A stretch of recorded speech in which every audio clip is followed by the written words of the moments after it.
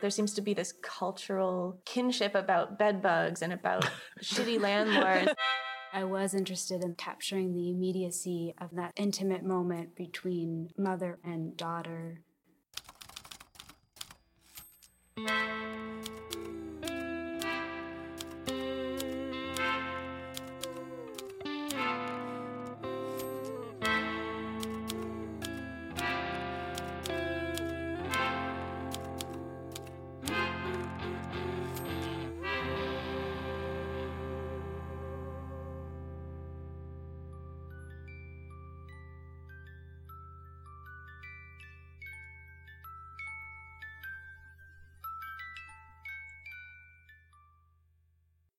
Mara, I won't say someday you'll understand, because you likely never will. I've been denying my curiosity all these years, like an anorexic teen who won't admit she wants that fucking cupcake, my life a game of not thinking about you, of avoiding all the sidewalk's cracks. But about a month ago, I felt something deep within snap to attention, a physical, painful crack of the spine, but also a deep quiver shooting up the lightning rod of my psyche. That's when I knew that you were trying to reach me. But of course you wouldn't know how. So I slip-soled up the steps of the library, determined to harness that beast, the internet, and find you. The old chair creaked under my weight as the Google logo winked at me. I'd used computers back in my days at the hospital, of course, but that was well before the internet took over. To me, the internet was still vast, vague, unknowable. But my colleagues had explained it to me, the Googling. I'd been told you could type anything into that box. So I hunted and pecked the letters of your name. You were the first thing I Googled, my dear. My darling Mara, famous. How had I been walking around without this knowledge when perfect strangers might know intimate details of my own daughter's life? Her height, her chest measurements, that she eats an everything bagel with scallion cream cheese for breakfast and always keeps a bottle of Prosecco in her fridge. A ballerina. Living in Manhattan, no less. Someone who snacks on post-performance sashimi. I had to tell someone, anyone. Those heads burrowed in type, in black on white. I cleared my throat to make an announcement. Of course no one would believe me. I see that now. The article said you were the youngest ballerina ever made a principal dancer. So young, but such presence, the media marveled. And there I was, a woman in tatters. Face red and raw, greasy hair split-ended, dirty sweatpants, the only pants I owned, besides my work uniform that still accommodated my swollen belly. I was well past the age when people might wonder about the belly, just improperly, overly nourished. I'd been working long shifts at a nursing home, surrounded day in and day out by people slurping the last dregs of life. They often gave me the sweets they were too tired to eat. In the photos, you looked so unattainable, beautiful but scary, powerful. What a perfect arch to those eyebrows. Something so polished, so haughty about your beauty. None of the articles mentioned your mother, only your father and stepmother. But I saw myself in the curve of your Achilles tendon, in that bulge of bicep, the concave stomach as your arms lifted over your head. I was once young, too. I once had a body. The librarian said she would have to ask me to leave if I couldn't be quiet, and so I compromised. I could keep the news to myself, for now, in the interest of research. I used Google to track your career, starting with the headshots on the ballet company website. You had some competition, I saw, but your photo looked the most natural, your smile the most genuine, your shoulders with the most graceful slope. Why did all the women have naked shoulders in these portraits? Only the male dancers were allowed shirts? And then I found the videos. The computer speakers were disabled, so I only got to know your voice through the closed captioning. I stayed in the library until your image burned my eyes, until the lights dimmed and the throat clearing lacked pretense. What a life you've had. Clearly the possibility was there, in the genes. I wonder what I could have become if things had been different. I'm writing you from the hospital garden, sitting on a white bench in need of repainting, facing away from the brick building so I can pretend I'm somewhere else. I'll have to write in short bursts because the ragweed makes me sneeze. This place is not fancy enough to employ a gardener, not like the type of place you would surely be sent. Here, we must make do with what grows unbidden. This brings me to my main point, Mara, about what has been growing inside me all these years. I don't want you to worry, but you should be prepared. And so I had to write, to warn you. I see that now that I'm here. With where you are now, with the resources you surely have at your disposal, there are preventative measures that can be taken. If, God forbid, you end up with this disease, don't let it go so far undetected, like I did. If only I'd known. Years, black chasms. But, darling, lucidity comes and goes, I must say, and the highs are called highs for a reason. Some call it an illness, others call it a gift.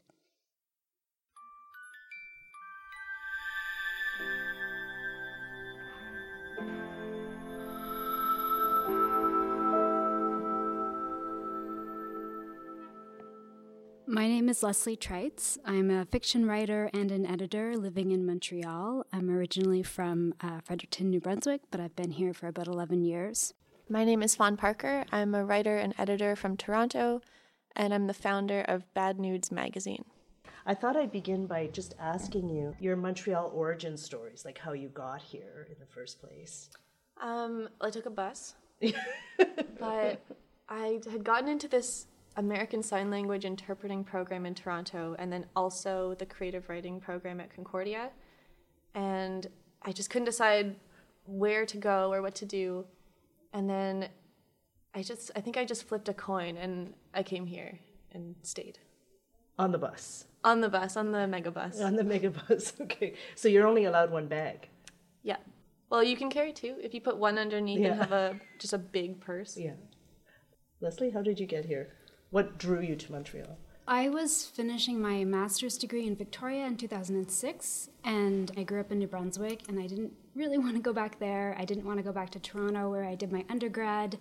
I'd always found Montreal attractive, and my best friend was living here, and another best friend was moving here, who's also a writer. So it just seemed like the right time and place, and I kind of moved on a whim when I was finished school, and then I stayed, and 11 years later, I'm still here. I did notice that you have some celebrity sightings in your stories. One in which I guess it's the home that John Travolta had put an offer in or had lived in or had some... He bought it for his ex-wife. Okay. Yeah, I was living with my boyfriend at the time a couple years ago, and I wasn't allowed to touch his ex-girlfriend's things, which were still distributed around the apartment. So I just wrote this very true-to-life story and thought, well, no one will say it's my boyfriend if I say it's John Travolta, and everything else is just true. And I notice also, Leslie, in your stories, and I don't know if it's a trend with more contemporary writers, but there are a lot of references to pop culture. One of the stories in particular, there's a whole theme of horror movies that runs through it. Can you talk a little bit about why that genre makes an appearance in this story? Yeah, I think that story, it's called Fulminology. It just sort of had an undercurrent of something dark and kind of horrific in a way, and the main character is sort of mourning her brother who's passed away, but there was something a little dark about their relationship and about him, and she's struggling, she's sort of haunted by him and struggling to move on with her life. I think when he became a filmmaker, it just seemed natural that he had this obsession with horror movies. And those were horror movies. I watched a lot of cheesy B horror movies when I was, a young person. So it was a way to bring those in. I know the reference to Blair Witch Project in particular for me was very evocative because at the time I couldn't actually watch it. It was too frightening. It just sort of echoed a lot of fears that I have. Yeah. Group activity or suspense like that. And I think that was the movie that sort of kicked off that genre of mockumentary horror films, or at least it was the first I saw. I think I saw it when I was in high school. And with that very jumpy camera lens, that very visceral style of filmmaking that can almost make you feel sick to your stomach. And it really, I guess, made an impression on me. I mean, and some very evocative writing has that effect too, I think.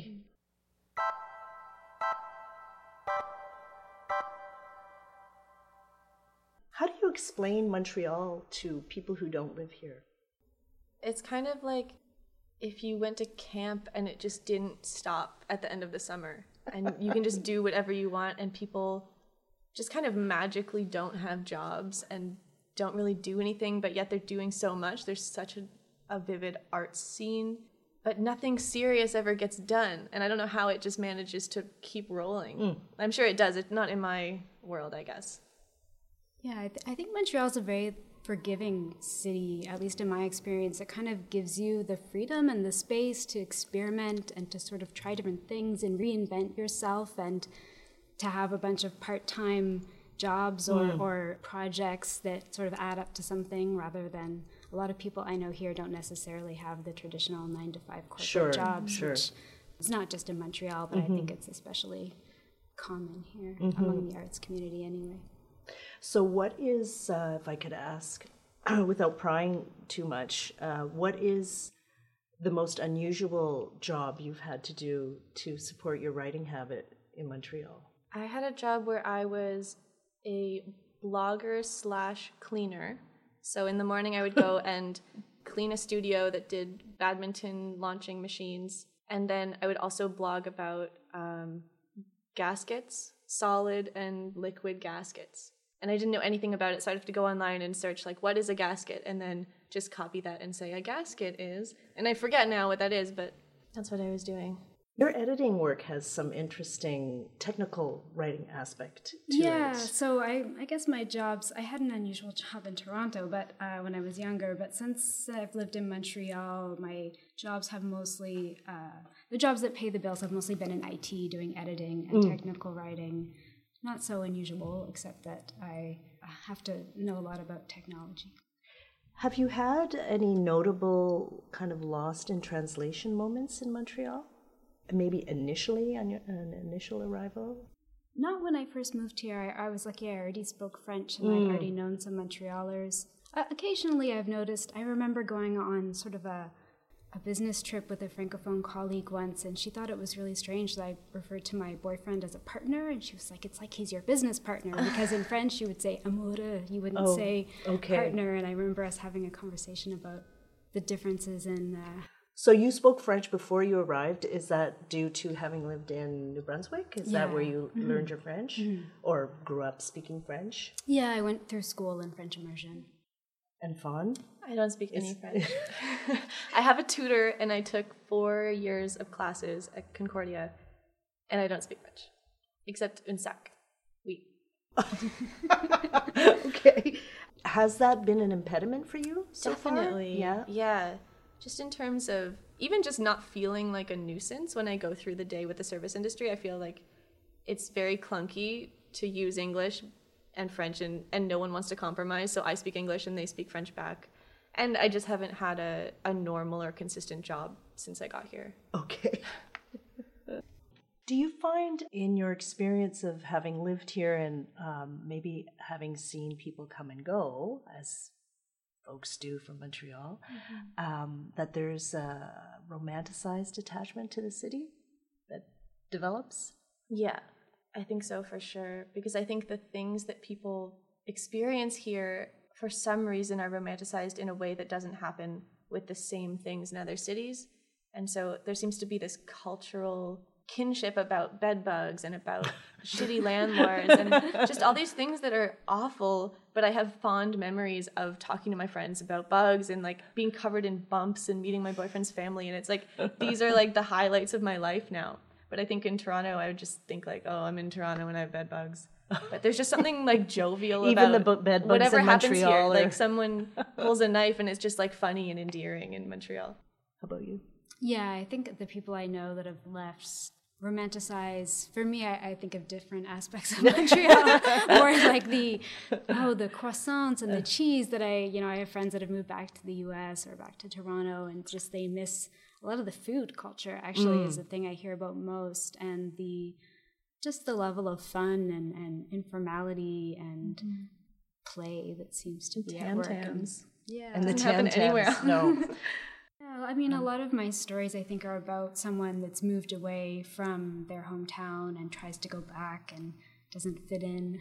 But not too many of my stories are actually set in Montreal. I think I'm better at writing about a place after I've left it. So interesting. I've written more about the cities I've lived and no longer live in, at least in this collection. Maybe I'll write about Montreal in future.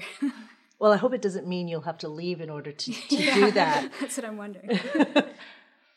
I think that, I moved here when I was 18, so I wasn't even really a person in Toronto in the sense that I would explore the city in a big way on my own. So I think this is really the only city that I know in that way. And I wouldn't have gone to Toronto bars or really made my way around the city. I just lived in Midtown with my family.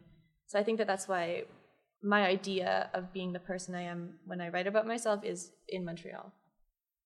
I want to talk a little bit about the titles of your two, Fawn, I know you didn't read from that collection, but can you tell us about the origin of the title of that collection? It's Looking Good and Having a Good Time. I guess I was just saying those kinds of things a lot at the time.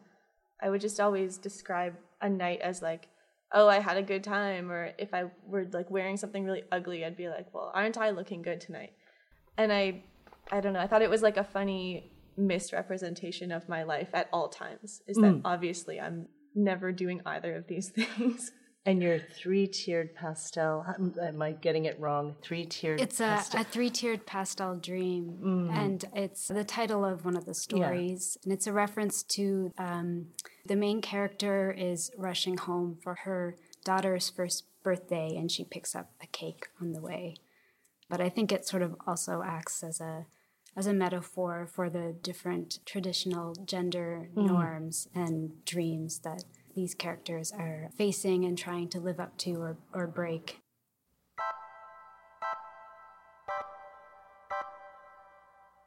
I noticed that both of your collections do explore relationships among family members, mothers and daughters in particular, but also siblings and parents. I just think my mom is so funny that I just put true things that she does into kind of surreal stories, and she fits right in. So I just can't not write about her. And what has she said about your stories? She loves it.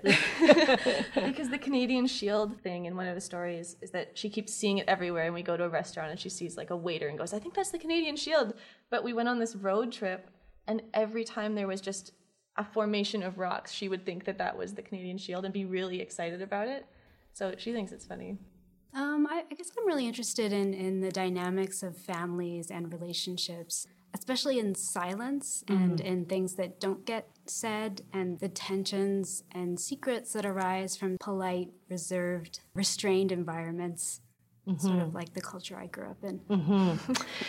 And you both use second person to address potential, or to single out a potential reader, that is the letter form, right, to the daughter, Mara. And I believe you also use that technique sometimes as well. Sometimes I do, yeah. As a reader, I almost feel like I'm eavesdropping on somebody else's correspondence or a private moment. How does that work for you? I think for me, at least, it lightens it up a little bit because I'm not saying very serious things. And so to say you is almost like I'm at a party telling a story. And I think that's the kind of fiction that, at least at the time, I was interested in writing. Yeah, I guess for me, I was interested in that sense of capturing the immediacy of that intimate moment between mother or daughter.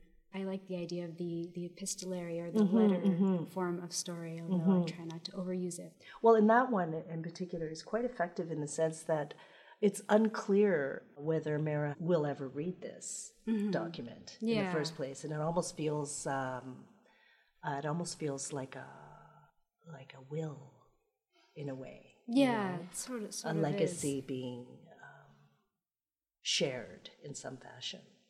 Yeah, she's writing it at at the hospital when she says, my cards are all played, like I'm kind of done. I'm just writing this letter to you to warn you.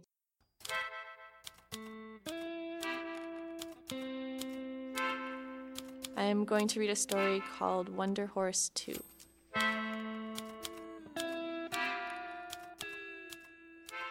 My office was moved from the second floor to a split room by the front entrance of the factory.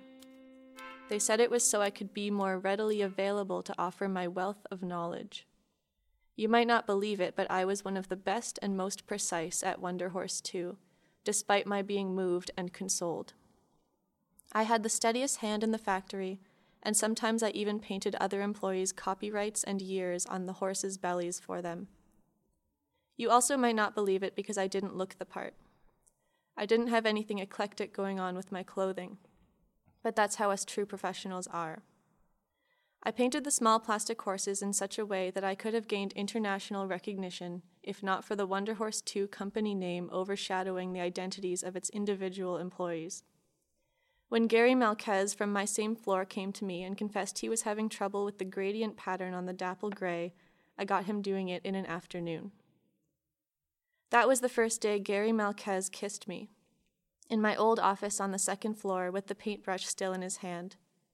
He held it behind his back like he was embarrassed, and when he left the room it was still behind his back, all the way back to his office like a pair of crossed fingers. Gary Malquez was somewhat of a hero in my opinion. He had it rough growing up, as he was born in the middle of a lake. He floated up one day, a full-grown man, and now a buoy marks that place, marked Gary Malquez. He took the hardship of being born out in the middle of a lake and turned it into a talent. Gary Malquez was one of the best swimmers you'd ever meet. Me and Gary Malquez did some fine work at the Wonder Horse 2 factory. You would have been impressed had you snooped on us painting the small plastic horses. When the others' office doors were shut, me and Gary Malquez would paint our horses together and come up with made-up names for new horse breeds. Gary Malquez would joke that he would start painting them on the horses' bellies and wait for them to become integrated into normal horse lovers' vocabulary. When I thought of a really funny one, he would laugh for a long time and then kiss me. Sometimes I would ask Gary Malquez to tell me the story of his birth, at least what he remembered from it. He did such a good job telling it that most times I would start to cry, and then maybe once in a while Gary Malquez would start to cry too. His tears came out not salty at all, but like lake water. I would kiss his eyes left and then right. I loved Gary Malquez. The women on the second floor of the factory didn't like me for loving him, but I didn't care. The women at the Wonder Horse 2 factory didn't like men at all.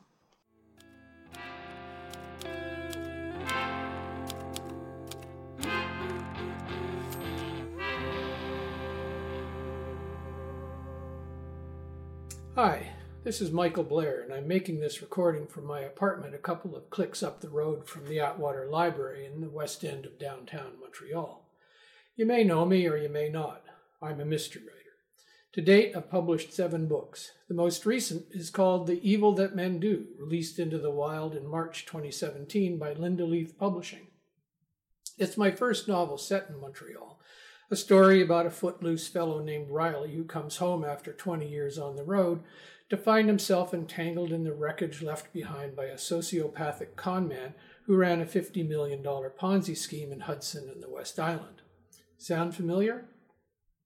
The book I'd like to recommend is Madeleine Thien's Do Not Say We Have Nothing, winner of the 2016 Scotiabank Giller Prize, the 2016 Governor General's Prize, and shortlisted for the 2016 Man Booker Prize. Set mostly in the People's Republic of China during the turbulent decades of the Great Leap Forward, the Cultural Revolution, and the massacre at Tiananmen Square, it's a beautifully written and compelling story of ordinary people caught up in extraordinary times, of love and loss, of triumph and tragedy, of personal and artistic survival in a country run by old men with an almost pathological fear of outsiders. It's nothing short of magnificent, and I'm looking forward to reading it again. Signing off now, this has been Michael Blair recommending Do Not Say We Have Nothing by Madeleine Thien for Quebec Libris. Inside the Frozen Mammoth is created by the Association of English Language Publishers of Quebec and features writers published by our members. Interviews by Marianne Couture. Technical production and editing by Jess Glavina. Anna Leventhal is the executive producer. Original music by Pamela Hart. Cover art by Adam Waito. Thanks to the Canada Council for the Arts for supporting this project. For more information, visit aelaq.org.